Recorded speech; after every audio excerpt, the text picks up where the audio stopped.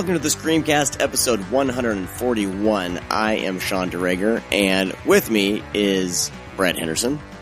Hey, Sean, what's up? Also joining us back for round 2, Stephanie Crawford. What's up? Ahoy, hoy. What's up? Welcome back to the Screamcast. Thank you. I'm really happy to be back. And joining us for What's on Our Doorstep and the news, Josh Obershaw. What's up, man? Hey, surprise. How's it going? This wasn't a surprise. I knew this was going to happen. Well, it's a surprise to anybody who's listening to this. I'm pretty sure nobody was expecting me to be here this early. It's funny you think people are listening. Womp womp. Hold on, let me open up my vanilla Coke Zero. Oh, that will be going extinct. I'm so relieved I can still find it. Every time I go to the grocery store, I'm like, are they still going to be here? I act like a ridiculous hoarder whenever I go to the store. I'm grabbing like 3 to 5 12-packs or a few 24-packs whenever I can whatever I can muster. I'm grabbing as much as I can. I'm not going to be the one to judge you for that, so. Hell no. I like the Coke Zero Cherry. Those are pretty good. I'm actually drinking one. Are we all drinking Coke Zero right now? Unfortunately, so. No. Oh, okay. I'm stuck with Gatorade tonight. I gotta stock up on Friday. I buy the vanilla or the cherry one because I know nobody else will touch it. Yeah.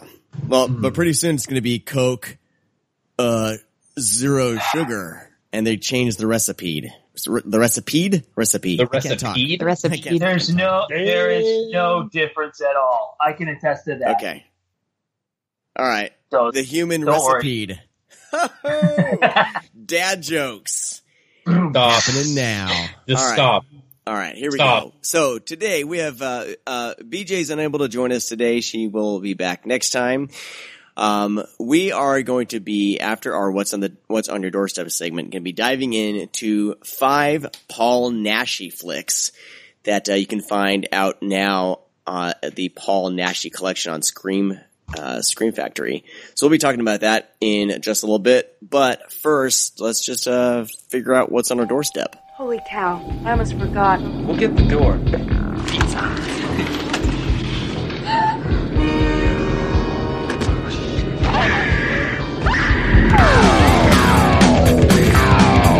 Why don't somebody else go first? I don't want to go. Let Stephanie go first. Jeez.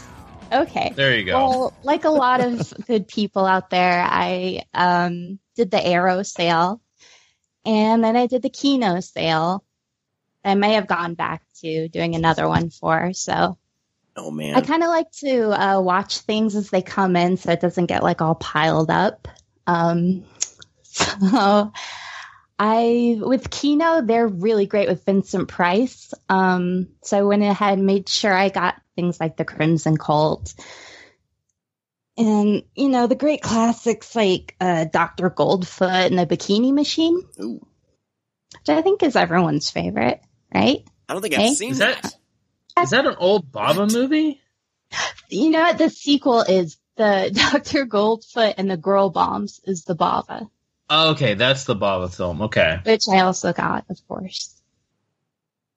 Yeah. Those movies are a lot of fun. They're a lot of fun, but man, the Bava one is rough to watch. Because I'm like, I'm going to see his take on these like goofy 60s comedies, and it was terrible. It was really, really terrible. And I love the first one. I haven't seen them forever. The first one's okay, right? Yeah, it's really cute. Frankie Avalon, everything, but... and recently I watched The Exterminator from Arrow. Nice and bleak, but I guess it's kind of a good time for bleak. Yeah. I mean, I totally. think that movie is super important right now. Like, especially kind of the route we're going, I think I think there could be a resurgence with Exterminator. Yeah. Oh. No, I'm not going to get depressed about it. And I also watched Pit Stop, which is wonderful. And I'd always go around saying I'm a Jack Hill fan, but I was saying that without saying Pit Stop. But it's fantastic. Sid Haig is so young in it. it's just this gorgeous black and white, film car crashes. It is amazing. So I've had a lot of fun when these labels do their sales. I can check out things that I hadn't gotten around to. Definitely. All right. Anything else? No, they'll probably do it for right now. Oh, Crimes of Passion. Ooh. Finally saw Crimes of Passion. I've been waiting to hear your thoughts about this one. Yeah. Oh, I loved it. I wasn't expecting to be so emotionally connected to it. Because, it's a little batshit and it's just gorgeous, but the performances kind of... Yeah. No, the performances really caught me off guard. I highly recommend it. It was fantastic. Yeah, I think we talked about that before. We all kind of dug it. Yeah. I look at more like a kind of a stage play, though. Yes, there were so many scenes. I'm like, this is a play. Exactly. Totally. Yeah. Yep. So I think it took me out of it a tiny bit, but I still enjoyed it. How sleazy and wet it was. But I like wet movies. I'm sorry. Yeah. All right. And with that, Josh, what's arrived on your doorstep lately, good sir? Surprisingly, a ton of shit that I failed to make any time to get through. I barely hit the tip of the iceberg, but you know what? Actually, this first one I want to talk about, this is a first-time watch for me, which might sound very, very surprising considering the band that got their name from this movie is one of my favorite groups of all time. And it's Mario Bava's Black Sabbath, which you, Stephanie, I know you told me to just outright buy, so that's exactly what I did. Was I wrong? You were not wrong. Now, the version that I ended up paying for was the English language version, which is by Kino. This was also my first Kino Lorber Blu-ray that I ever bought, by the way. And I really dug it. I mean, this thing just looked absolutely gorgeous. Of course, I love the stories; they're all zany in their own right. And I kind of want to see the Italian version, because I know that there was 2 separate versions, and the 3 vignettes are in a completely different order, which I'm very, very curious to find out. I'm wondering, because the other version is put out by Kino here in the States, if I'm not mistaken, and I'm wondering, wow, how come they weren't put together? That'd have been a rights issue, or I guess, or something. I'm trying to figure out which one that I have. It ends with the English language version starts with the woman who is stealing jewelry from this dead woman, and shit goes down, and she pays for it dearly. That's the one it starts with. The Italian version ends with that. Yeah. With that vignette. So the Italian version starts with the telephone. Yeah, I have the Kino one too. So. And this isn't the first time that I've pretty much been bullied on Twitter to just outright buy a Bava picture. Well, it's Bava. You just gotta buy Bava. The first one was, huh? It's Bava, man. If you can get it, grab a Bava flick. I know. I'm a little. I want to say I'm a little unfamiliar with Bava, but the truth is I'm not. I've seen quite a few of these. I didn't think much of Hatchet for a Honeymoon, but stuff like Planet of the Vampires I really, really liked. Yeah. And I really want to get more. I think the next one, I've already seen it, but the DVD was really, really crummy, but it's Bay of Blood, a.k.a. Twitch of the Death Nerd. That's the next one I'm going to get. And I'm buying the Arrow version of that one because it's region-free, and it doesn't cost a whole lot. There you go. Yeah, it's a nice release. Oh, you have that one? Yeah. You'll be happy with it. Oh, that's really good. Next up, this one is actually a rewatch, and it was inspired by our friends over at the Splat House. They had their season finale, and they talked about Pieces. And I've been wanting the Grindhouse Blu-ray for a long time, so I just said, fuck it, I'm buying it. So I did it, and I got it, and I watched it again, and boy, this film looks better than it has any right to. I mean, it is a disgusting, vile piece of shit, and I fucking love it for it. But the thing that I noticed the second time around watching this movie, I found my enjoyment a little bit, not much, but it was just a little bit muted. And I think the reason why is this film is definitely an audience picture. This is a movie that deserves to be fully enjoyed, being surrounded by people who love it as much as you do. Because otherwise, watching it by yourself doesn't really have the same effect. I think the first time I watched it, I was so caught up in, holy shit, I can't believe what I'm seeing, that didn't even cross my mind. And the second time, I just really wanted to turn my attention to somebody for a second and go, holy shit, can you believe this? And there's nobody there. I mean, all I got is the dog just looking at me going, what the fuck's wrong with you? So I think the next time I watch Pieces, I gotta have people over to, and have a few drinks. It's one of those type of movies. And the Blu-ray set is really good. I watched the documentary that's on it, 42nd Street Memories. That one is excellent. I mean, it's a lot of talking heads, but the stories are just great. It's a great little history lesson about that one stretch of street in New York City that was home to all of these grindhouse theaters, porno theaters, the whole scuzziness of the whole thing. I'm just continually fascinated by that period of time in that part of New York City, especially that one spot. So this Blu-ray was definitely well worth it. The Spanish version of Pieces, I didn't like it as much. It felt to me like this was wannabe giallo. You know what I mean? It felt like it was trying really, really hard to be giallo because the music just completely changes the whole nature of the picture for me. It was a totally different kind of movie. Whereas with Pieces, it's just a gross, gory slasher. And it knows it's a gross, gory slasher, but it doesn't care. It loves being what it is. I feel like the Spanish version is trying a little hard to be something else. I haven't got around to my Pieces Blu-ray yet, unfortunately.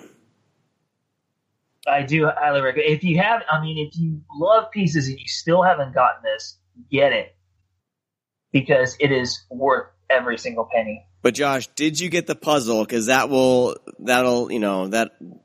because if you don't have the puzzle, I don't know if it's worth as much. So I did not get the puzzle. You might as well send your copy to me now. Yeah, we might as well just give it away. Very nice. But but I'm not concerned with that. I mean, that's not a big deal to me. Not as much as it used to be. I mean, I used to be one of those guys, but I've pretty much let it go because it's all about the fucking movie, Sean. I know. All right. Anything else before we move along? I saw House of Wax, which was on Turner Classic Movies. This is the original House of Wax with Vincent Price. I know it was like a big 3D movie back in the 50s, but you don't necessarily have to watch it in 3D to enjoy it because this movie looks so damn good and the colors just pop and the settings are just beautiful and Vincent Price is just awesome. And Charles Bronson's in this movie. He plays one of Vincent Price's assistants. And damn, was he built in this movie. I mean, just look at his arms. They're just like chiseled in rock. I couldn't believe it. I mean, I didn't even recognize Charles Bronson at first, but it's a really great movie. I mean, if you haven't seen the original House of Wax, I love it. I've never seen the remake because I'd never seen the original movie, and I didn't want to see the remake until I saw the original movie. Now that is one thing that I'm kind of weird with. Understandable. Well, before you watch the remake of House of Wax, watch the original Tourist Trap because House of Wax remake's more of a Tourist Trap remake than House of Wax. All they did is they just replaced the animatronics with wax.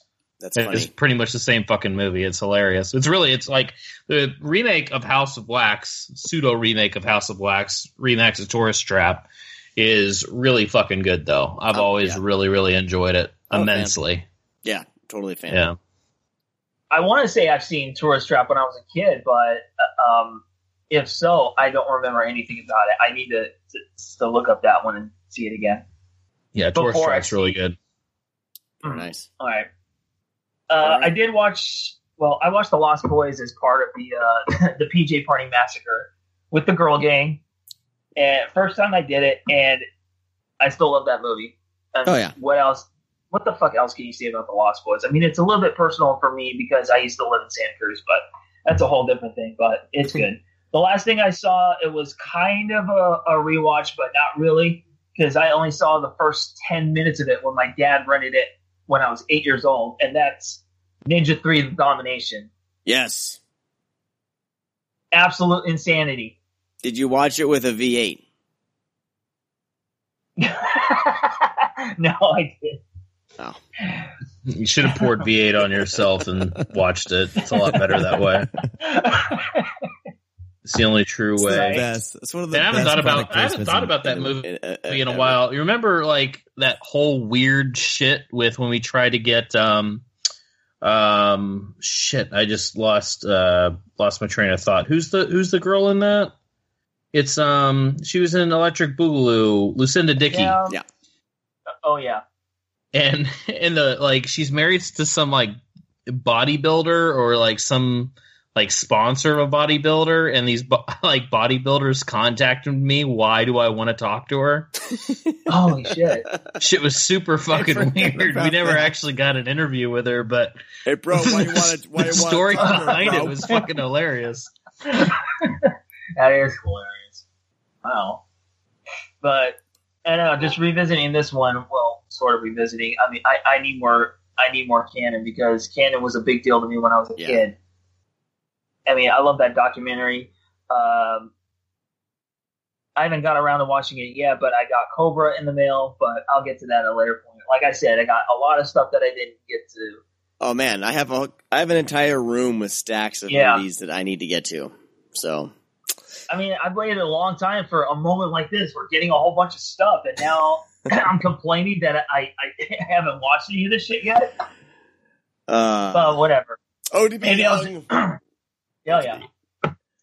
Maybe I'll just have to do a part 2 of this. Yeah. I used to be able to keep up with every single thing that I would buy, like you, Stephanie. But then marriage and children happened. I just sadly put the movie on the pile, the to watch pile, and cry. I'll just shut my entitled single ass up. Got your blessings, everybody. And that's all I got. That's all I got for now. All right. I have a couple things, and then I'm sure Brad has like 50. So funny. Shut up. All right. The first thing I got is I finally got around to watching Ouija, Origin of Evil, and I really is that the first one? Second one. No, it's a sequel. Oh, the Mike Flanagan directed sequel, and I really dug it. Like I really liked it. Like it was kind of exactly what I was hoping it would be when I popped it in. Like my only criticism would be like this whole thing where they digitally like stretch people's mouths. Like I hate that effect, and that happens a few times in this. But I dug it. It was it was creepy. It's something that I can, watch with my daughter probably, and she'd get a kick out of it. And, Mike Flanagan, like, he's a good director. Like, I'm still waiting for him to really, either get the script or the budget, cause I think he has a lot of style, and he's very competent horror director, but I think with the right pieces are eventually going to come together, and I think he's going to give us something really special. But yeah, it's a really good sequel. I mean, I'm hearing the new Annabelle is kind of like better than the first kind of sequel. So, if Annabelle's anything like this, I would give it a shot, the second one. But, But I thought it was fun. If you are curious about it, and it would be a solid rental. I would never show. That shit put me to fucking sleep. Really? I dug it. I really. I can't honestly, dude. I can't remember one thing about the original Ouija film, and I've watched it twice. I never saw the original, so. And I've seen the second one, I think, twice, and all I can remember is like some kind of trick with the curtains and them sitting at some table, like tricking people out. Well, no, honestly, I don't remember. I think you just fell asleep and never watched it again. Oh no, I've seen it. It's just really boring. I dug it, man. Like the daughter genuinely gets creepy, and she says a few things in the film that are like definitely gave me some goosebumps because a kid shouldn't be saying things like that. I can't remember the quote, but she, I don't know. I dug the hell out of it. So I never saw the first one. Would I be able to watch this one without seeing the first one? Oh yeah, I haven't seen the first one either. That was the thing that was the thing that kept me from checking it out at the library today. Yes, you can actually find Ouija Origin of Evil at your local library if you look. But yeah, I mean, I heard bad things about the first movie, but I heard good things about the second one. But I still didn't pick it up. Yeah. So. I would say give it a shot if you find it at the library or a rental, Redbox rental, if it ever is on Netflix. Like, I would say you'd have a good time with it. He does one weird thing though, like, cause it takes place in the 70s, and he does this thing where he has that little, real change dot that kind of shows up, if you're watching something projected, and he does that in the film for each quote unquote reel. And that's like so unnecessary. It almost took me out of the film. It doesn't feel authentic. It's like, with all this digital shit. Yeah, there's CGI, and it's like, dude, you're not. I mean, just leave that crap out of it and just make a competent film. Like, I don't know who thought that was a good idea. So, like, my only criticisms would be a few little things like that. Otherwise, like I said, I'm totally gonna watch this with my daughter. She wants to watch she's trying to get into horror, and there's, I'll watch things first, and then I'll kind of jot down things that I'll watch with her. And this is definitely on that list. Aww. Yeah. I really loved Absentia, and I enjoyed Oculus, but everything else this dude has done, like Before I Wake was obviously terrible because it's still not released in America. There was we won't even talk about Ouija. We already did that. And then fucking Hush. God damn, I fucking hated Hush so much. A lot of people liked Hush, though. I haven't watched it yet. I'm gonna. Yeah, that's because a lot of people are easily entertained. Wow. Now we're gonna get a negative comment. Brad is a pretentious fuck. That's gonna happen. All right. Hey, this is equivalent to Deepwater Horizon to me. And I fucking hate that movie. I thought it was good. All right, whatever. All right, moving along. I watched the new Undisputed movie starring Scott Adkins. Boyka! Undisputed 4. And it was awesome. Any fans of the Undisputed series here? I never even heard of the cricket noise. Holy shit. Undisputed. I've never watched the Undisputed movies, like 1 and 2, but I've watched the part where Scott Atkins is in 3. Yeah, well, he's in 2. And then, he's the villain in 2. He's Boyka in 2. He's the villain. I didn't watch that, but I did watch 4. 2 is pretty. You could actually start at 2 and be just fine. The first one's okay. First one's kind of sucks, but Undisputed 2, 3, and then now 4. Like you have a solid prison fight movies trio there to watch. And Scott Adkins as Boyka, like, I love this character. It's just a straight up badass. I think it's the most badass that I've seen Scott Adkins, because when he stars in a movie, he's kind of plays this more of a soft spoken like guy that, but he can kick some ass. Like this, he's straight up like he's playing this Russian murderer basically who's been in life in prison and he gets caught up in this underground prison fighting ring. This one, it starts out, he's spoiler for Undisputed 3, he gets out of jail. So this one finds him, he's in this underground kickboxing thing. He's found religion, and he ends up killing one of his opponents on accident, and he has some faith, torture. It kind of tortures his faith and a little bit, and he wants to track down this guy that he killed, his wife, who's in Russia, so he has to smuggle himself into Russia, wants to find the wife to kind of make amends or try to help her, and he gets caught up in some Russian mafia shit. That's all I'll say about it. But I like this one a lot because with me and my background, of course, anything that has like people wrestling with their faith or whatever, like that's always something that my ears kind of perk up and I'll pay a little more attention. That's a really cool aspect of this one that the other movies didn't have.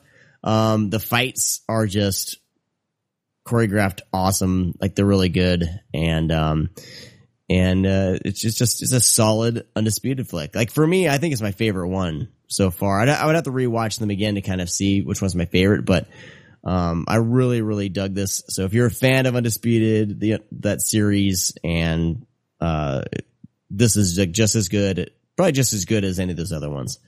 Except the first one. The first one for me is a bit weak, but once Scott Adkins enters with Boyka, I think it's definitely worth watching. Yeah, I like it. And finally, I'm not going to talk too much about this, but I watched this last night with my wife. The new King Arthur movie is actually really fucking fun. So I don't know where all these horrible reviews came from. It has like a Siamese twins, how they're stuck together. Well, it's like a Siamese triplet, but it's like has tentacles and it's like a water creature. And the middle one is like super ugly, and like two are like super hot tentacle women creatures. It has that in it, and then it has like giant elephants attacking a castle. And like awesome. Well, like, congratulations! wizards you just talked me out of watching the movie. So it's like, you just talked me into it. Yeah, I nearly choked when you described that. I think you sold me too. It's a Guy Ritchie film. If you like Guy Ritchie, you'll like this. That explains everything. He kind of plays the timelines a little bit. Someone will ask, like, how did you get here? And they'll kind of talk. He'll go back and see how they got there or whatever. He'll play with that. There's banter back and forth. Charlie Hunnam, whatever his name is actually pretty good. They don't bro things out like they kind of did in like with Sherlock Holmes. They kind of made him into like this, fight. Like, I don't know. They made Sherlock Holmes a little too much of a brawler. This, it makes sense, but they don't go that route where they bro him out a bit. Like, I don't know. I had fun with it. It's more of like a fantasy, fantasy flick, loosely based on the King Arthur legend. If you can get past all that and just have fun with Guy Ritchie attempting fantasy, there's a lot of fun to be had. For me, it's just a fun popcorn flick. And, like I said, like some cool creature fantasy stuff, in it too. So. Well, nothing's ever going to beat Excalibur, but I don't think anything can be as bad as First Night. I mean, dear God. So, yeah, I'll give this a shot. Noise, or is that snoring? That was snoring. So, anyway, if you're curious about it and you like, it's better than a couple of the Hobbit movies. I can say that. And I'm a fan of the Hobbit movies. So, dude, I didn't even know those. I didn't know those movies came out until we were talking on the podcast one time. Hobbit movies. Oh shit! They released those. Anyway, that's all I got. I'll just stick to Antoine Fuqua's director's cut of King Arthur. I dug that. Yeah, I could. That actually. So is this a sequel to it, or is it just it's its own thing? It's basically a retelling of how he got Excalibur and all that kind of stuff. And okay, bye.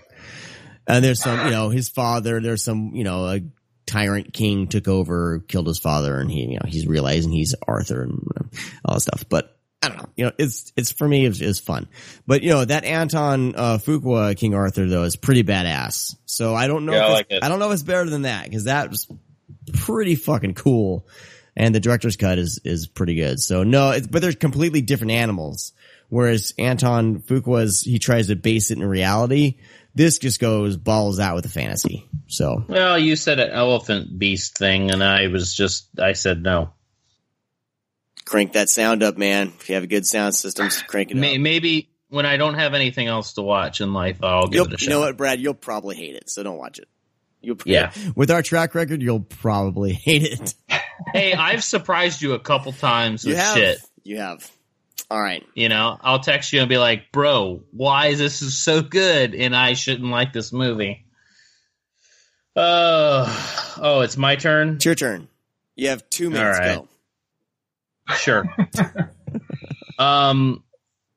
Well, I've watched, I was just looking at my list because I, keep a tally.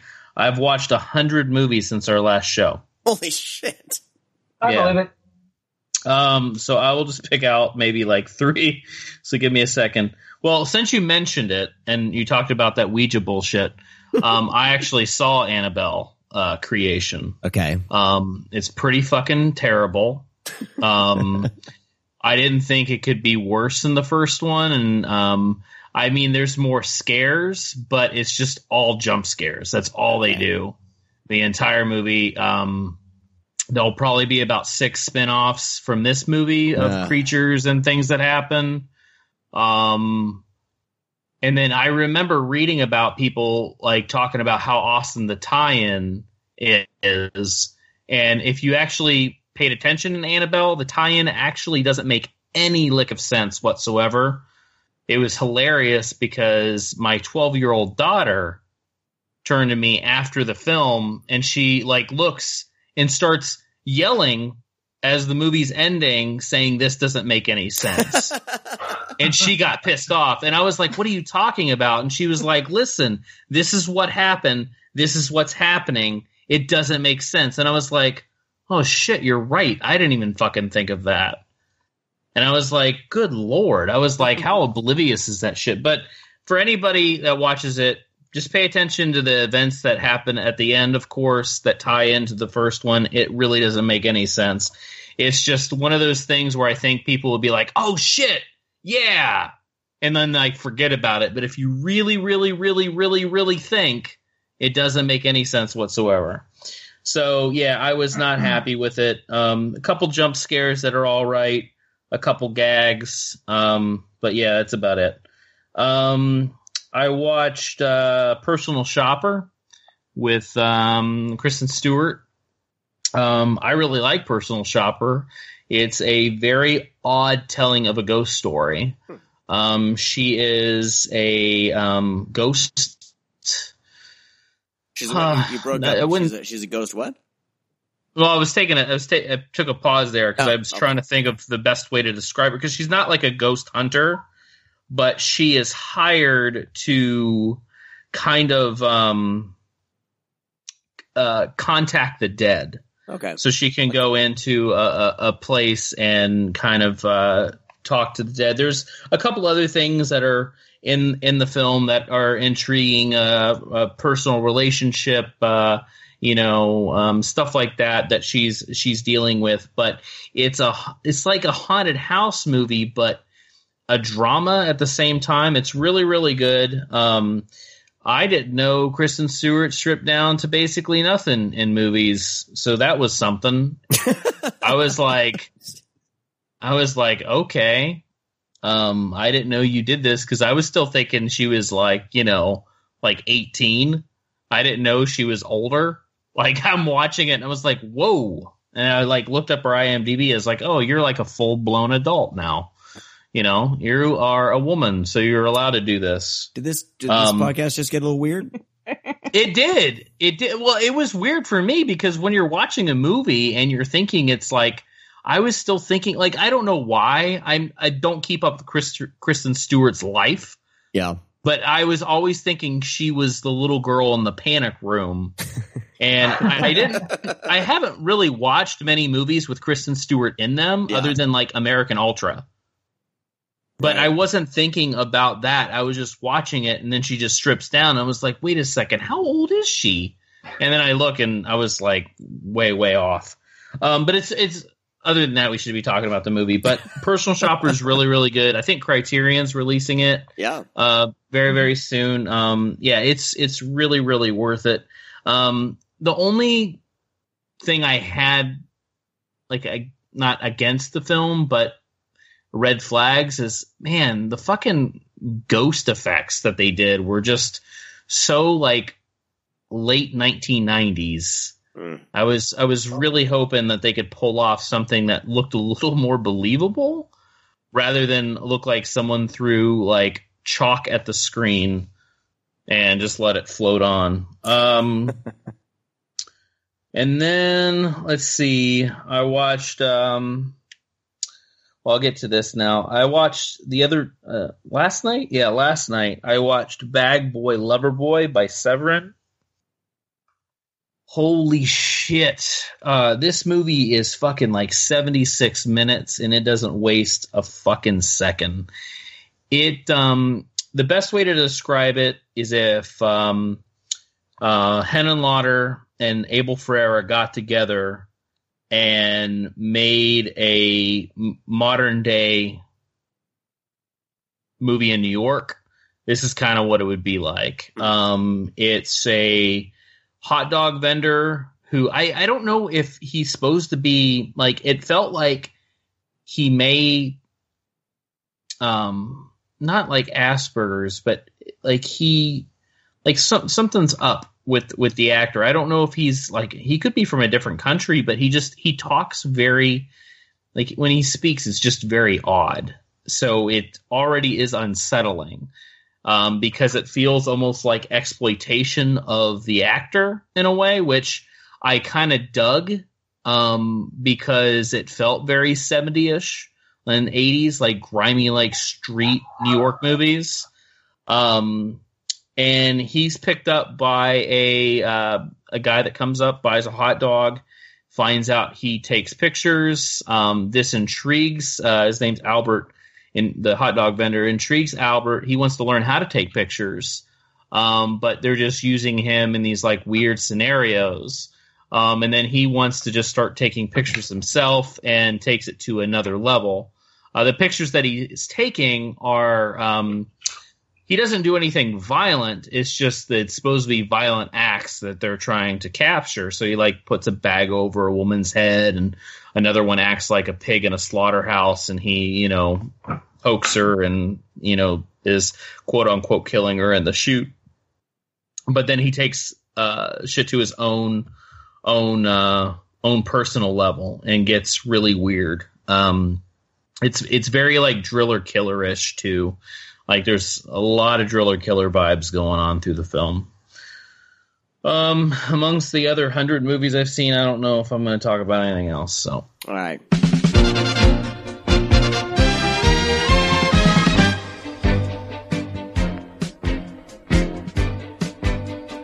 Josh Obershaw joins us with the news. Josh, what you got? Well, today I found something on Amazon when I was, just looking. Actually, I was just killing time waiting at my doctor's appointment, but I found that Paramount's putting out a new Blu-ray of Escape from LA, and yeah, apparently it was out of print for a little while and super expensive, but it's coming back. Didn't Screen Factory do that? Oh no, it was New York. Escape from New York. Oh. Yeah, Escape from LA is going to be coming out on September 26th. This is according to the Amazon listing that I came across. Next up from Olive Films, they're going to be putting out Larry Cohen's Hell Up in Harlem. That one comes out on August 29th. No special features to speak of or anything like that. I got a couple from Scorpion to mention. First one is 1981's Kill and Kill Again. That one is coming out on October 3rd. And they also have 1973's Lady Ice coming out later in the year. And that is said to have a brand new remaster, and the film will be presented in its original aspect ratio of 2.39 to 1 for the first time ever. So that's from Scorpion. And speaking of Scorpion, let's just move right along to Kino Lorber, because this one I know a lot of people are going to be excited about, because we finally have a release date for Rawhead Rex. And the date is October 17th. Just in time for Halloween. Hey, and it's a few days after my birthday. Hint, hint, everybody. Hell yeah. Because I'm not going to pay $30 for a slipcase. I will. What the fuck? Have you seen the movie? I haven't. I haven't seen the movie, so I'm like very wary of buying it because I hear the movie's not that great, and I'm unsure. Not to have you rattle off all the special features, Josh, but is there anything on there that looks like it could possibly make $30 well spent? Well, the audio commentary with the director, it's moderated by Stephen Thrower, so I mean that was the selling point for me. Okay. I mean, there's an interview with the actor that plays Rawhead Rex, a few of the other people, the special effects crew, whatnot, a booklet essay. The one time I saw this movie, I was 10 years old. My folks rented it. I was really excited to see it because it was a monster movie. This was the first time that I was ever severely disappointed by a monster movie in my entire life. So if a 9-year-old is disappointed with something like Rawhead Rex, that should give you a hint as to how bad this movie is. Wow. But someone just reminded me that I read the short story, the original short story, later in my adult years, and there was that whole thing with the monster pissing on the priest, and apparently that was in the movie. I'm like, I don't remember that. Yeah, it's in the movie. Well, I'm fucking buying it for that. So there's just way too many incentives for me to get this. So I'm definitely buying it. $30 is worth Stephen Thrower moderated audio commentary and the scene where monster pisses on a priest. Yep. Okay. This movie has the oddest following, and I don't understand it because everybody you meet that talks about it is like, oh my God, Rawhead Rex is amazing. It's so fucking stupid. And I was like, no, I understand the stupid part. I don't understand why you like it. Like, why? Like, the fans are fucking die hard over this movie. Yeah. This is like the next Troll 2. Mark my words. If it's not already. No. I'll just sell my tape for like $100. All right. Well, I got some more stuff to get through. A few more Kino Lorber things. Night Angel from 1990. This is going to be the first time that it's ever been on DVD and Blu-ray. That one's coming out on March 24th. That one has a few cool extras too. Shit, also, I can sell my tape on that one too. How much is that shit worth? Dude, I like to do this. You sell tapes, and they fucking go for like $100 because people are dumb. I love it. Let's see what else from Kino Lorber. Yeah, Rolling Vengeance from 1987. That one's coming out on the 17th. Stone Cold Dead on October 3rd. That's going to be the first time it's ever been on DVD and Blu-ray. And here we go. More Bava. Kill Baby Kill from 1966. That one's coming out on October 10th. Yes. A week after my birthday. Hint, hint. I'll make a note of it. We'll post our Amazon wish lists in the show notes, everybody. Yeah, and Brad's VHS for sale list.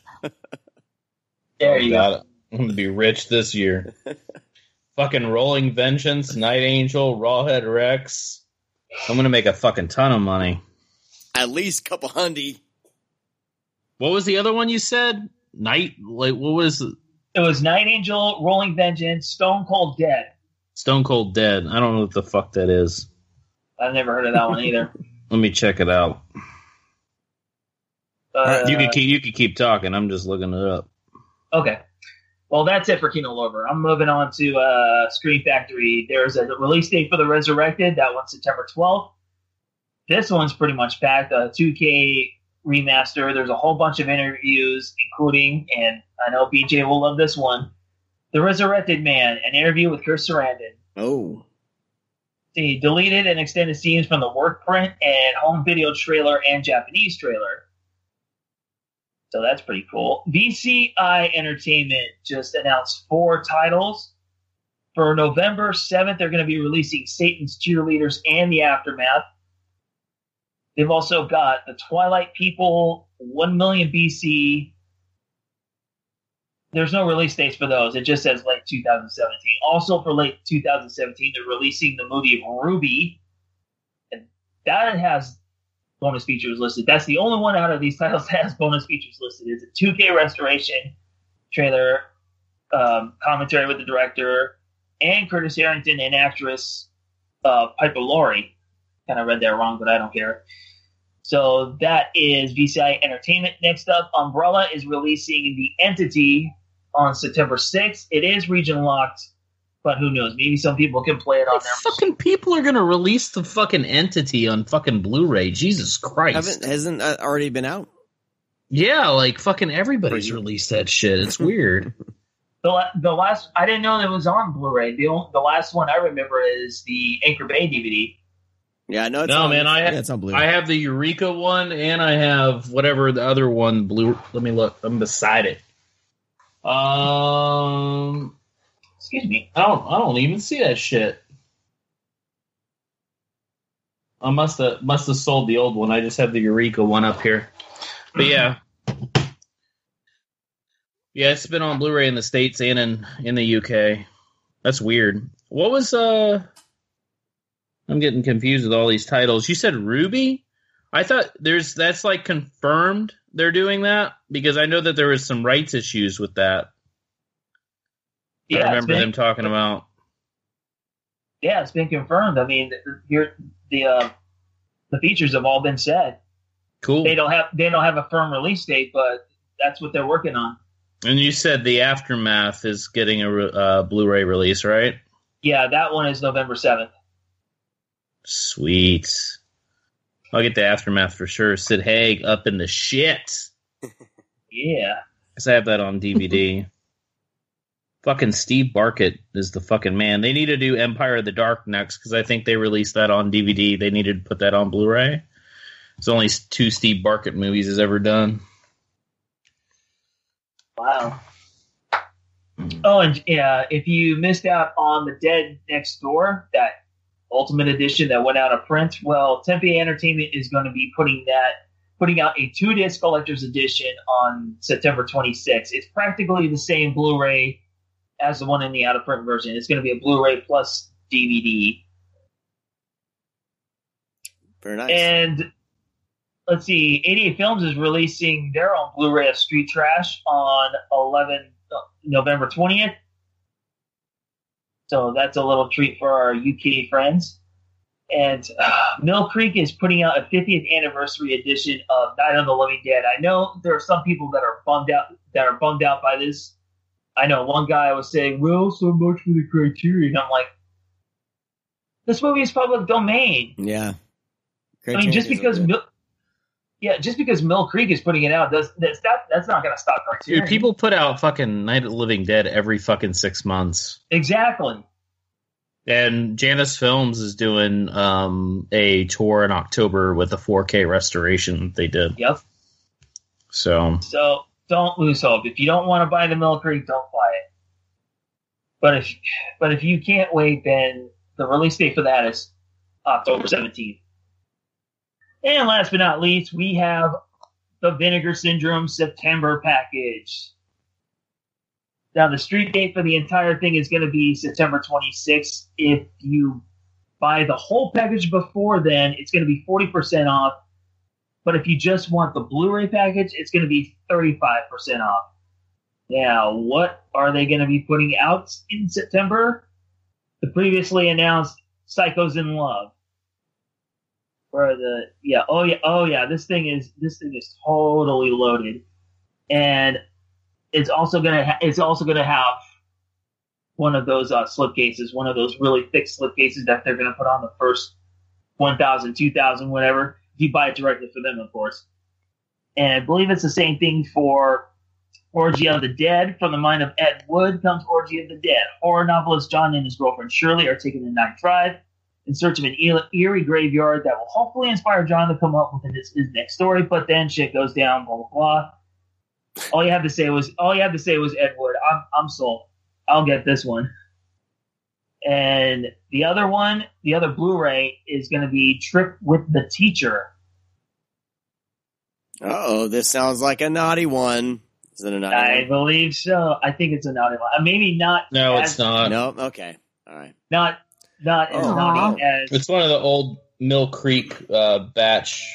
It's one of the I always say Crown Royal. Crown International. Crown International. Thank you, Sean. Crown International titles. Speaking of Crown Royal, I might need to make myself a drink. It's like up there with what we just talked about, Malibu High. It's on one of those sets. Oh, okay. Oh, Yeah. So they're going to release all those. I'll eventually be able to unload my 50 title DVD Mill Creek things after Vinegar Syndrome gets done after a couple of years. For a full $25. Right. Oh, dude, no, some of those are way out of print now. Oh, there you go. Yeah, there's a couple of those Mill Creek things that are pretty expensive. All right. I'm so excited for how profitable this episode is for I know, right? I know. I'm really excited. Yeah. He's probably can possibly put his daughter through college. Well, Yeah. at least maybe buy a book. It's going to be a sweet Christmas nonetheless. All right, what else? What else are they putting out?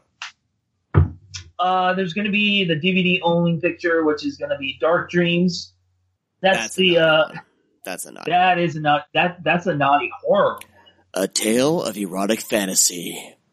Yep. Mm. And Harry Reams. Harry Reams. Yeah, this is the naughty haunted house one, if I'm not mistaken. Very nice. And of course the Peakorama is actually going to be a big 3-unit show. Hey. Oh. The Triple pictures feature. are triple feature: the sinful pleasures of Reverend Starr, Kinky Tricks, and China Lust. China Lust, Linda Wong's in that shit. Yep. And wow, I seen that. Their And? last Peakorama was 3 titles too. Was it? Yeah, I believe so. Very nice. No, it was just 2.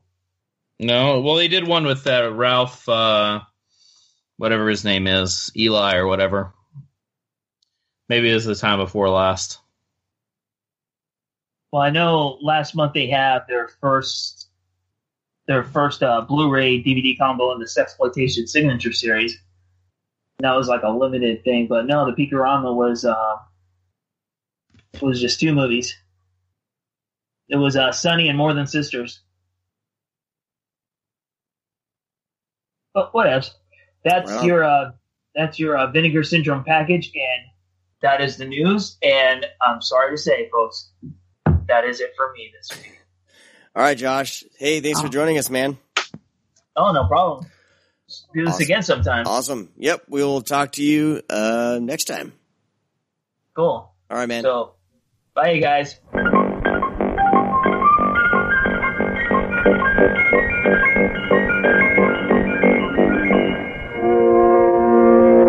All right, we are ready to get our Naschy on. Stephanie Crawford, of course, is still with us, as well as Brad Henderson.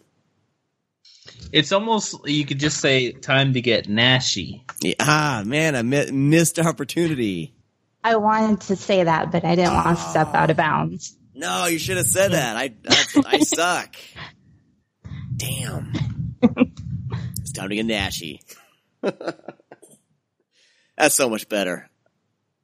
See, this is why I just bring smarter people in to the show than me, and I should What am I all of you doing just talk here? more.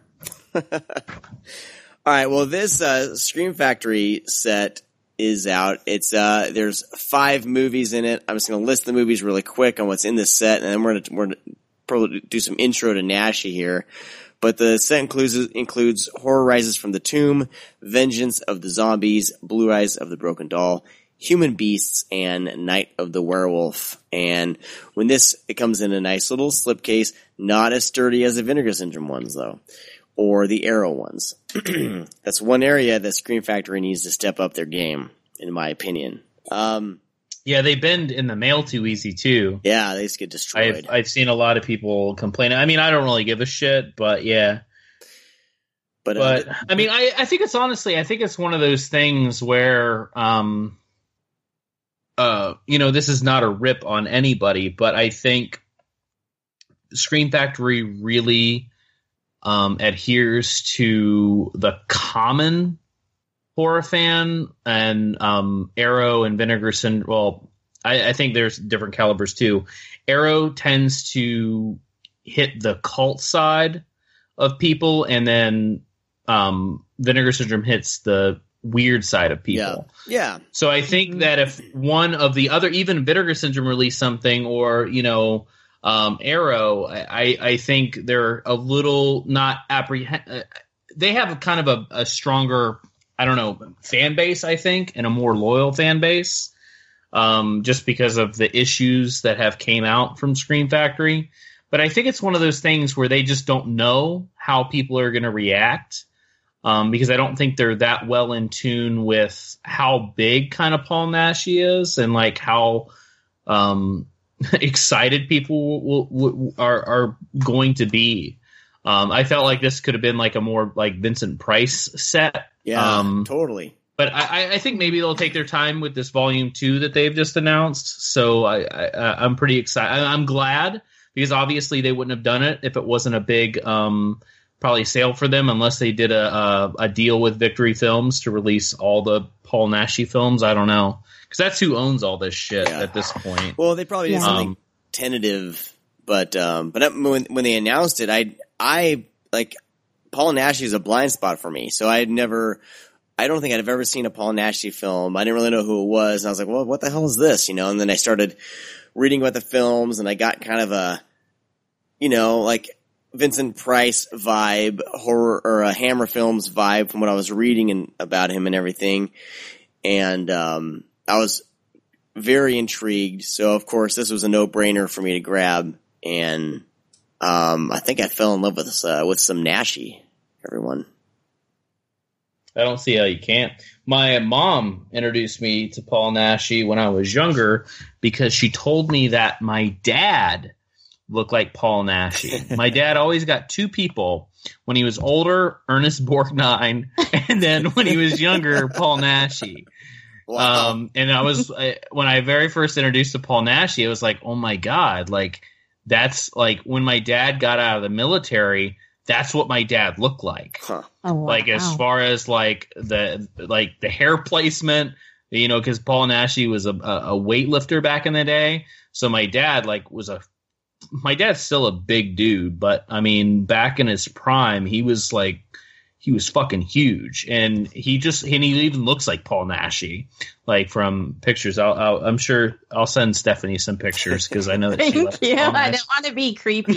Ask for him, but if you're gonna, can you send me pictures of your dad? Preferably the younger pictures. Any with his shirt off, I'll take. Okay. Is he We're the biggest wood in any of them? He might be. I don't know. So. But yeah, my mom told me about that, and she, I can't remember, honestly. I wish I could remember the first Paul Naschy film that she showed me. I think I was maybe a little too young, and I wasn't as interested, because it was one of my very first like foreign films. And I don't think my mom, and when I say that, my mom wasn't like a big Paul Naschy fan. She just knew who he was. So I think she put on one of the movies, and I don't even think she was interested, because she's always kind of been not a fan of subtitles per se. And I think when I very first saw it, I didn't know what was happening either, because I was very young. But it wasn't until I think when I was like 13 or 14, there were a couple Spanish horror films at Blockbuster down the street, and I rented those, and those both had Paul Naschy. And then I researched who he was, and saw he had like this reoccurring werewolf thing that he was doing, and I try to find as many films as I could with him in it. At that time, they were pretty hard to find. Because it was mostly bootlegs that were being traded. So it was mostly bootleg VHS tapes that I found in Ohio at a rental store. But yeah, I started getting in it very young. Some of his films are complete misses, like Vengeance of the Zombies. And then like some of them are just like out of this world amazing, like Human Beasts. So anyways. Stephanie, what's your relationship with Paul Naschy? I probably fall in between both of you. I first heard of him probably in my early 20s. I grew up with Vincent Price, and I always had an interest in the older horror films, Hammer, the Universal. And if you start researching those films at all, Naschy's name will come up. And when you see all the work he did, it's kind of mind-blowing that we don't hear of him more than we do. But, the films are in Spanish, so I don't really have a whole lot of memories. I think I was kind of in kind of a frenzy watching everything at one time. But my first was Frankenstein's Bloody Terror. And I still have my Shriek Show DVD of that. And yeah, he made a big impression on me, and it's been a lot of fun rediscovering him on Blu-ray. I have the out of print Victory double of Vengeance of the Zombies and Night of the Werewolf. And you should sell it. It sells for really good money right now. I was going to, but they have intros that Naschy filmed for them that didn't make it onto the screen. I'm like, no, you can't do it now. And then Count Dracula's Great Love with Vinegar Syndrome. That was a very unexpectedly sweet movie, I thought. It's really good. So I've been familiar with them for around 10 years or so, but I'm certainly not an expert. Very nice. Brad, did we cover Count Dracula's? We covered Count Dracula's Great Love on the show, didn't we? Yeah, we talked about it. Holy shit. Well, you said this was your first. Should have been your first step. That was one of the titles you didn't watch. No, I watched it and I just didn't put two and two together, I guess. His name's plastered all over the front cover. I know. I know. What the fuck? What's wrong with me? I don't know. Dreamy, Sean. I know. Well, I didn't know who. I mean, I didn't really look at the names or anything, and then this crossed my path before I knew of the Naschy. Okay. I didn't pay attention. Right. I was just like, there's this dreamy Count Dracula who looks like he could do some pretty good weight at the deadlift. That's all I thought. Yeah, Actually, I mean, if you go to his website, Naschy.com, at the bottom there is a YouTube video of the Paul Naschy workout. Stephanie's already there. And he's doing a deadlift. But yeah, I agree with with Stephanie on a lot of what she said. I mean, of course, if you research any monster movies from the 60s, 50s, 60s, 70s, and anytime you do a fucking Google search on Lon Chaney and Boris Karloff, Paul Naschy comes up. But of all those people put together, Paul Naschy did everything. He played basically every fucking monster known to man. He played a werewolf a bajillion times. And it was just something like, and I think it's due to the fact that the films were in Spanish is one of the reasons why he wasn't more popular as far as like on the par with, as far as fame goes with Lon Chaney or Boris Karloff. But he could stand right next to those guys. Oh, yeah. And especially, he wrote most of these fucking movies and directed them. Yeah. So like he's very accomplished, and I'm glad that when Vinegar Syndrome announced Count Dracula, they you could see kind of the fans come out of the woodwork saying, "Oh my gosh, more Naschy." Because the films that were released on Blu-ray and a couple of these things on DVD, because I have the Curse of the Werewolf and Vengeance of the Zombies as well, that Victory Blu-ray, and then I think Subculture in Germany, they released a couple of his films on DVD and Blu-ray. And then, Scream Factory announced this, and then I could see like a lot of people, like even, just your common horror fans saying, oh my gosh, So I'm glad to see that he is kind of now at this point, very popular amongst a lot of people. And I think there's a lot of people as well that are going to get turned on to Paul Naschy and see like how we had this great actor, this great writer, director who was able to, act and write these like something like Human Beasts and Night of the Werewolf are great. And just be able to set these like tones and themes and create this, you know, really eerie and beautiful atmosphere in these movies. And just kind of always be the underdog of it all. At that time they were coming out, and more so get more recognition as time goes on. You know, from a cult following to, you know, almost like this, I wouldn't say international at this time, but hopefully he gains that at some point with these movies coming out and the majority of kind of your common horror fan. Yeah. What's of this set, these 5 movies, what's your guys' favorite film? Mine was, I think mine was Night of the Werewolf. I had a lot of fun with that one. It was my favorite one, just because I'm partial to, I guess, monsters anyway. But I loved that it was a combination, like there's the werewolf story, and then all of a sudden, you know, there's some vampires arrive. Like, I love that. And with this other kind of, let's see, Horror Rises from the Tomb, how it has that first 10 minutes take place in more of a medieval setting, and he gets a huge bang for his buck for both of those films at the beginning before it kind of transfers into quote unquote modern day. But yeah, Night of the Werewolf was a favorite of mine. I can't wait to watch his other werewolf flicks. Stephanie, what's your favorite out of this set? I'm a big fan of Night of the Werewolf as well. I'm very partial to Horror Rises from the Tomb as well. It's just beautiful, and I think I'm a little susceptible to the ones he's more sensitive in. I thought he showed a lot of sensitivity in that. I think that's the first Damarnak movie with that character he did. Yeah, I think so, yeah. Yeah, I think that one probably stood out. I found something enjoyable in all of them. But yeah, okay. Since you did Werewolf, I'll do Horror Rises from the Tomb. That's a fun one too. Yeah. Brad, which one did you say was your Human Beast? Human Beast.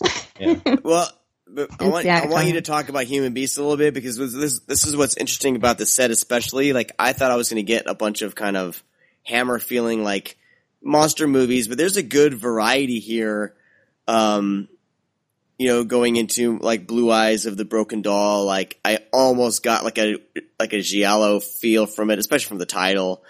And then Vengeance of the Zombies was, you know, a little less, but Human Beast, film for a quarter.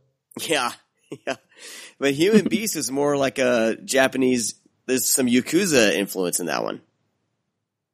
I mean, I think when you say Hammer, I think that really meets with Horror Rises from the Tomb. Yeah.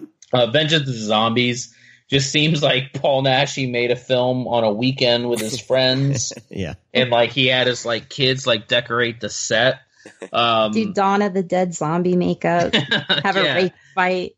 Yeah, it's just a really bizarre movie. I this is like my third time seeing it. I can't get into it. It's my least favorite on this set for sure. Yeah, Blue Eyes of the Broken Doll. Yeah, they were definitely more of kind of a cop procedural, like, you know, Giallo feel to that. Night of the Werewolf kind of goes back to the Hammer, but also hits kind of like, you know, more or less the Universal monsters, I think, rather than Hammer. I think the real Hammer thing is Horror Rises from the Tomb. Yeah.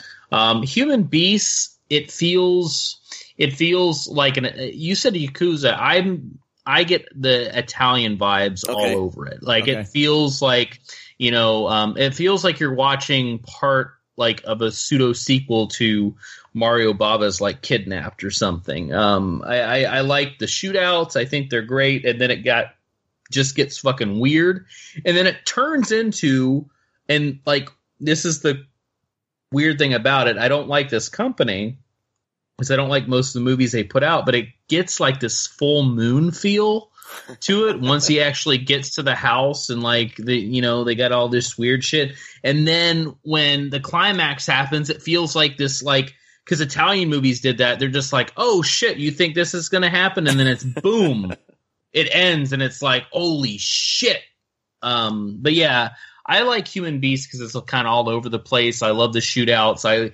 I kind of like that, nursing back to health and then some weird shit's happening. It's just an all around weird movie. It's kind of a genre mashup at the same time. I'm really partial to Euro crime flicks, and this kind of has those elements to it. So yeah, that's one of the main reasons why I like Human Beast so much. Yeah, I was watching it thinking that I'll bet you Brad likes this one a lot. Yeah. And then next to it is Night of the Werewolf, just because the atmosphere and, it does have that universal monster feel to it. I just love some of the shots, and especially, I believe these are the same transfers as the Victory Blu-rays that were put out years ago.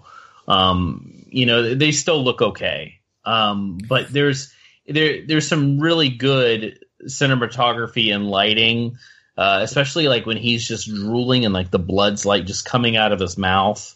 It just, I don't know who's lighting these Naschy films, but sometimes they strike solid gold on, setup of the atmosphere and just the look of the film and capturing certain, just aspects of it.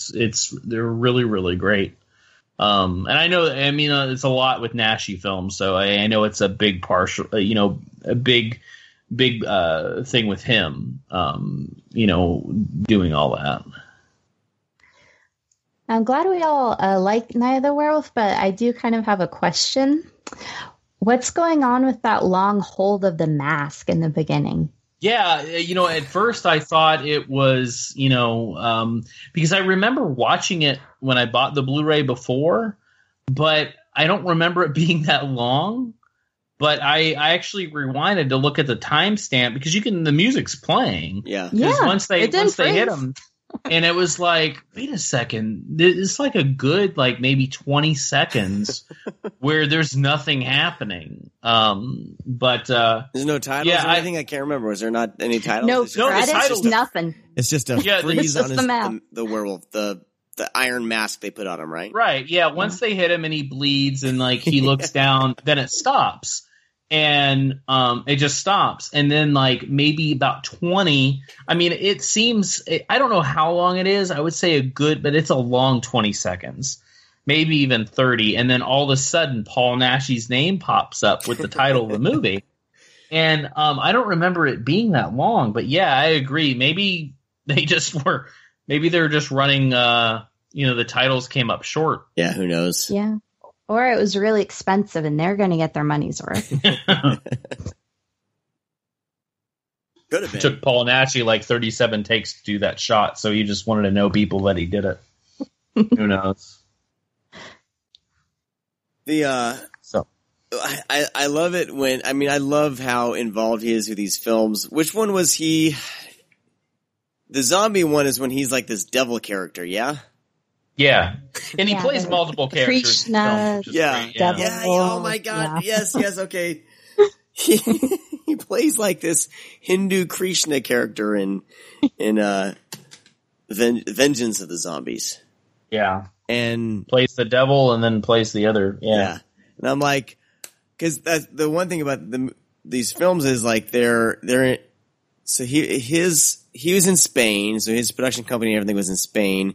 But he would kind of do what other companies would do, would be this movie takes place in this country or whatever. So, but it's all in Spanish. So of course he's going to play the Hare Krishna guy or whatever, the Hindu guy. And so that I was trying to think, did they actually use any Indian actors at all, or was it all Spanish actors for that one in particular? That one was a bit jarring. I know that in Human Beast, there's actually Japanese actors in Human Beast. Yeah, no, I think is it Vengeance that they do, because it's not they use don't they use some Filipino actors in that? They must, yeah. Okay, yeah, they must. But it's just funny seeing these, and I think they're overdubbed in Spanish, and they did that in Human Beast too. where they were in a few scenes, the Japanese actress was overdubbed in Spanish, and then there's a scene where a couple are talking to each other and they're talking in Japanese. So there's the Spanish subtitles, and then we have the English subtitles on top. Yeah, but I think it's pretty wild though. Like, obviously he's writing the films and directing them and starring in them, but he is casting himself as multiple characters.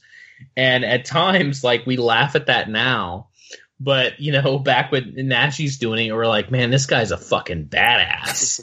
Right now, like, if people do it, it's like, this pretentious fuck couldn't hire somebody else to play these roles.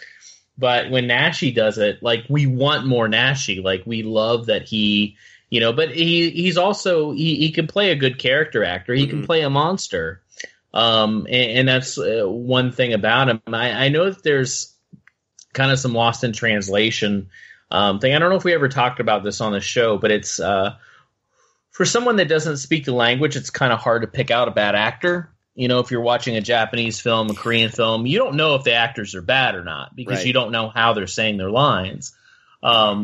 So to me, Naschy nails like every character. I was just always curious if, like, someone speaks Spanish fluently, if they're like, oh, Paul Naschy's like, I can't say this with Stephanie on the show. He's kind of like John Cusack, where John Cusack plays John Cusack. I'm so sorry. I know. I'll see my way out. Oh, man. All about I don't know, Stephanie, I don't know if I agree with Brad at all on this. I love John Cusack. I love him so much. No, I really understand what you're saying. But he always plays Lloyd Dobler, but, or he always plays Hoops. But I dig that. He does it well. And interject though, my favorite John Cusack thing that he does is his like eye twitch back and forth when he gets really focused and he's talking to someone and he like his eyes dart back and forth. You guys ever notice that when he gets all intense? Yeah, it's fucking say anything. That's all he does. Say anything. It's the best. I don't think that's actually legitimately possible. Like, I don't know if I can do that. Like, but he does it and it's amazing. Yeah, but with Paul Naschy, he always plays kind of that brooding, like, beast of a character, and then he plays the villain and plays the good guy, and it's like, but he also like kills himself off a lot too, which I always find intriguing. Like in the movies, like he'll kill off one of the characters. Usually they come back, but still, I don't know. He's very much involved, and I think that's where growing up and watching the films and learning more about film and everything else, you can really feel the passion behind it. It's not more or less pretentious like a lot of these people do now, but it's you can tell like he really cared. It's not like, oh, no one else can do this but me. He was just so involved with his projects. And I really admire that about him. Yeah, I love John Cusack. Sincerity. It's too late. It's fine. No, I know what you mean. Like you just watch him and you're immediately drawn to it. And even though it's completely off the wall, comparison, this is the reason why I like shot on video films, is because you can feel the passion and, drive behind it. Very much like these Paul Naschy films. Like you could tell that he really cared. And, even though he was dishing out countless movies like back to back, each one is crafted in such a sense, other than Vengeance of the Zombies. Is it of? It would be of, yeah. Vengeance of the Zombies. That's yeah. That was his student film. Yeah. Yeah. No, maybe he was teaching during that time. I don't know. Yeah. It's weird because the other ones are so. Do you like that one, Stephanie? You haven't said anything. Okay. I can't disagree with what's been said, but I really. That's totally fine. Maybe it's the eyeliner. I don't know, but there's some wacky charminess about it. It has kind of a manic sloppiness about it that I kind of appreciate. Yeah. But I would say it's definitely the lesser title in the set. This is the one where the music is just totally off, right? It's just kind of in all of them, in my opinion. But that's like this is the disco most music. Yeah. It's equivalent to like the metal that just comes in like in Phenomenon. Where it's like it's great though, because it's like you sit there and you're like, man, this is really awesome. And you're like digging it and you're like, why is this song playing though? Like I don't get it. But it's cool though. A guy got murdered, I'm just bopping my head. A psychopath, it's great. Well, yeah, because it's this disco fun stuff and kind of weird stuff when like something serious is possibly about to happen, but it's just like boop, boop, boop, boop, boop, boop, boop, boop. I don't know. I can't do it. But did you know he played the Wolfman? We're kind of going all over the place with Naschy here, but we really want you guys to discover these films on your own. But he's played the Wolfman character 12 times. And I believe Chaney we said that. Did you? I must have spaced off for a second. Because Lon Chaney only did it for like 5 Wolfman films. Yeah, he's and he plays the same character. Yeah. So... yeah, it's and they're no relation to one another. They're not sequels or anything. But I don't know. He's just like got stuck. He created that character and then he stuck with it for quite some time. Sorry to repeat ourselves. I apologize. No, it's okay. It's okay. I still love you. Kind of talking about his sincerity, he has a natural charm. So I really can't speak to his acting in his original language, unfortunately. But I think the charm comes through in whatever language. And there is a part of that. He reminds me so much of John Belushi. Like in his looks. I could see that, yeah. I could totally see that. And my dad. Yes, Brad Stan, John Belushi. I love this guy. And then one thing I text Stephanie the other day, I was rewatching Blue Eyes of the Broken Doll, and they totally ripped off the music from Young Girls of Rochefort. Like I'm watching it and I'm listening. I was like, where is this fucking song from? And like I'm listening. I was like, oh yeah. And like I pull it up on Spotify and I listen to it and I was like, you got to be kidding me. Like, it's so, like, I mean, it's not the same song. It's just that, they hit the same exact notes. I think it's almost like when Vanilla Ice explains how he didn't rip off Under Pressure. When he says theirs is ding, ding, ding, ding, ding, and ours is ding, ding, ding, ding, ding, ding. Like, it's equivalent to that. Like, it's like they're missing one note, so it's not the same.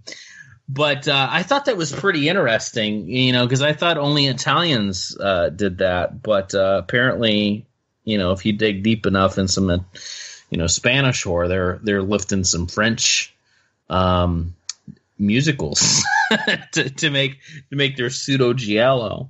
But Blue Eyes of the Broken Doll, I rewatched it because it was one of the films that I wasn't that familiar with on this set. I think that I've seen it. I can't really remember. I didn't remember anything about it, so it must have. And I rewatched it, and I was like, okay, it's kind of pretty much forgettable. I think of the set, even though I think Vengeance is the worst film in the set. I can remember a lot about it because it's so wacky and silly. But Blue Eyes of the Broken Doll just seems a little dull, and that's one of the reasons why I rewatched it, but it didn't grab me. Like it felt, and I see what you're saying about it, Sean. It just felt like it was trying to be too many things, and it just didn't really stay on track. It seems, but I could be alone in that. It just didn't grab me like some of the other films or as memorable as something like Vengeance. So you liked how Human Beast was all over the place, but it didn't quite work for Blue Eyes for you. No, yeah, I think with Human Beast, like it stays on track though when it wants to. Like, I like the turn of events. Like it's we could say that Blue Eyes of the Broken Doll is very much. What was that film that we just talked about, Sean, with Vinegar Syndrome? That is like a pseudo where he tries to drown the woman in the pool. Oh, shit! I'm just drawing. God damn it! Hold on. I'm drawing a fucking he tries to drown the woman in the pool, and yeah. I'm getting there. I'm thinking he's always like has the double paraplegic, double exposure. Yeah, double exposure. Like, good lord. Like with those films, they're so mixed in. Like they're a comedy at 1 second, they're an action movie, at one point. Like they can just never focus on something. Human Beast, at least, like it starts off like with Sean, he noticed like some Yakuza elements. It's very much like a Euro crime movie, and then once he actually gets injured and he gets taken in, it turns into this like weird like not Stockholm syndrome like that per se, but kind of this weird obsession horror thing. And then it kind of goes back to like kind of like how a Euro crime movie would end. Like it stays on track during those moments. Something with Blue Eyes of the Broken Doll, it seems that while the film's moving, they can't really stay on track of one thing or another. Like it jumps too much. Like I could say Human Beast, like for the first like 30 minutes is, a Euro crime movie, then it jumps into like this weird like horror thing, and then it jumps back. But it doesn't kind of deviate from the track that it's on. Blue Eyes of the Broken Dolls all over the place, kind of like how I speak most of the time. So I think that's the reason why I couldn't get into it. My one criticism of why I really couldn't get into it was he walks into like a bar or whatever, orders a sandwich and some wine, takes a sip of the wine, and then takes a sandwich. That's a big fucking sandwich. But he takes and the that's a big And sandwich. he leaves the that wine sandwich there. has more bread on it than anything in the world. But that sandwich was served by Javier Bardem's mother. Oh, by the way. shit. Here. Oh my Here's god! what she looked like. Yeah. Deep dive into trivia. Yeah, that just, Deep cuts with Stephanie Crawford. Tune in, guys. It's coming up. Not really. Wow, I did not know that. Or are you just kidding? Is that why that dude's so big? You just get fed bread his whole entire life? It's like, Mom, fix me a sandwich. It's like just hands her like a big fucking loaf of bread. But not even like a loaf. It's just those big fucking, what do they call those? Like there's a specific name for them. It's not like a loaf of bread. It's like a fucking bar of bread. Breadcast. Yes, thank you. And just fucking eat those. Because when Paul Naschy gets a sandwich, it's like, how are you supposed to eat that? Like, he like leaves the drink. He takes a sandwich. I was like, you're supposed to dip that sandwich in liquid to like fucking soften that shit up. And that bread ain't super soft. It's been out for a few hours. Like a French dip. So yeah, Pilar Bardem is like, Stephanie's not bullshitting us. Why would I lie about I don't know. I was just such a deep cut. I was like, I need to research this. That's ridiculous. No, I believe anything this girl says, man. She's fucking on fire when she knows this shit. Mother of Carlos Bardem, Monica Bardem, and Javier Bardem. Holy mother of God. That's amazing. Is she like an actress though? Like she was in mostly films. soap operas. Yeah. Yeah. It's crazy. That's ridiculous. I still don't like this movie anymore, though. So Bardem couldn't say shirtless wood chopping. Oh man, there is good like shirtless wood chopping. That's all I got. But he is all about himself, though. In that one shot where the camera just does that angle, and he just like puts the hatchet down and puts his hands on his hips, and I was like, Dad. And then, he just ends up being Paul Naschy doing Paul Naschy stuff. But, yeah, he's great. But at moments, he really does focus on himself. I think if Paul Naschy existed today and was doing this, we would probably be laughing about it. But I don't know. At a certain time, you're able to get away with a lot more from back in the day. But he's really funny in situations like that because he really does focus on himself. And I love certain scenes, like in Horror Rises from the Tomb. It's just like, I almost say Horror Rises from the Grave each time. But Horror Rises from the Tomb, like just when he's doing his own thing and kind of like that floating laughing head that he's doing. Yeah. and has the scenes with himself. Like, it's just that's what makes these movies kind of so special, though, because he's really, really enjoying it. And I think that's with any movie, though, with a lot of us, is if we notice like people are having a good time, it I don't know, there's something that it attaches to the movie. Like you're part of it, you're part of being friends with them, you're part of the gang. And I think it's kind of like what these Paul Naschy films turn out to be. What are they releasing in this next set? We know off the top of our heads the Paul Naschy 2.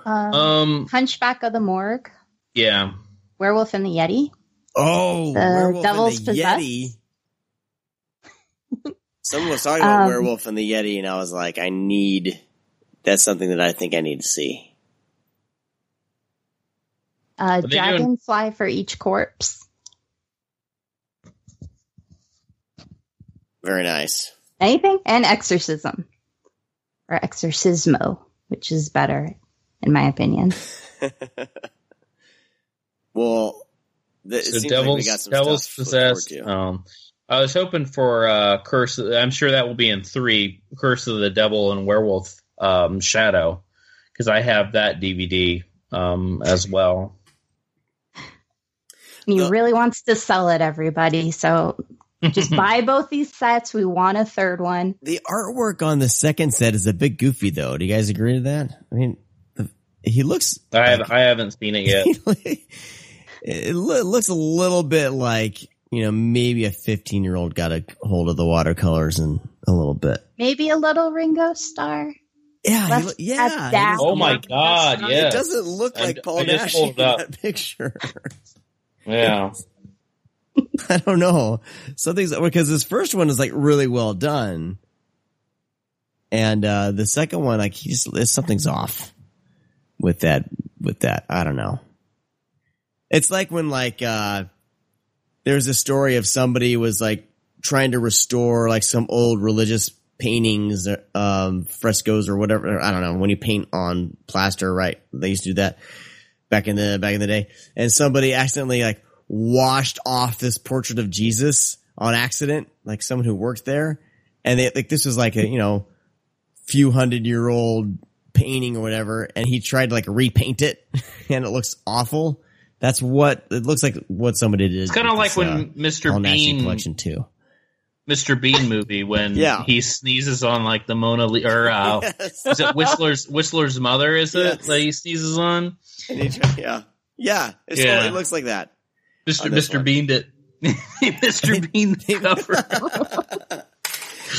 They did. It doesn't look right. They were like looking at a Ringo Starr. I need to find someone who looks kind of like Paul Naschy. Oh, Ringo Starr. They should have just asked me for my dad. Oh. But yeah, I'm excited for this. This second circulate those pictures, man. Yeah. All right, we need to wrap up. Brad's up late, so we got to start wrapping up with this one. 1 a.m. here, guys. Yeah, I know. All right.